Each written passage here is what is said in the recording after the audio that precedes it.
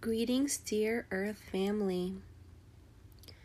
Today I wanted to discuss the topic of forgiveness. Sometimes people do things that are not in alignment with the energy that's inside. And by that I mean underneath everything that we are, there's a purity. Yes, deep underneath, there is a purity. There's a light. And when we go against that light and we do things that cause harm to others, we are technically also are doing harm to ourselves. We're going against our inner nature. Again, yes, underneath it all, we are pure light. We're just living here on this planet, in this, in this physical reality, and there's a lot going on, and this light has had a lot of layers that throughout the years have accumulated, and it seems like we can't see the light within us, the purity, but it's there. I promise you, it's there. And yeah, when we go against that light that we are underneath everything, we're going against ourselves and against, just our nature. And technically against all that is, the wholeness. And sometimes we want, after we realize what we've done, because it's been gnawing at us, because of course our true nature knows that it was wrong, even if we've led ourselves to believe that it's okay, no big deal, everybody else is doing it. It's there. It's gnawing.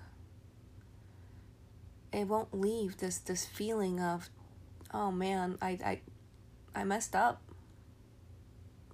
And so we look for forgiveness, and we go to those that we have hurt, and we for some reason make it their responsibility, even though we are the ones that have hurt them. We make it their responsibility to pardon our misdeeds.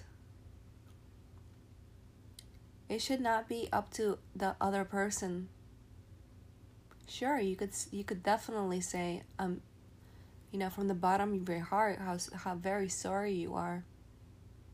But to ask for actual forgiveness or expect it, the only person that could technically, again, all you have to do is from the bottom of the, of everything that you are, apologize. But the only person that can forgive you is yourself. The only person. Not quote unquote God, not the person that you've hurt. Yourself. You need to make it right with yourself. That's it. You have to forgive yourself, because you went against yourself. That feeling that you're feeling is there because you went against yourself, and you have to forgive yourself for that. That's all you need. You shouldn't force the other person to, they will forgive you on their own time. That's work that they need to do within themselves, as this is the work that you need to do within yourself. They have to forgive you, when it's they're on their own time. This is their own work, their own journey, their own path. But yeah, you are the only one that can make it right with yourself. Don't put other people in the middle of it. They don't owe you anything. Forgive yourself, and the other party will work it out within themselves on their own time whenever they are ready. And then me talking to those that have been wronged, what I can suggest to you, if you want to hear my suggestion, that is, do your work as well to make your life lighter, so you're not carrying around that weight. It's heavy. And what you could do is, let go. Feel the feelings. Feel those emotions that are within you. Feel them. Sit down and feel them until they transform. When they transform, that energy is completely different, and it will no longer weigh you down. Do this for yourself. You're not doing it for the other person.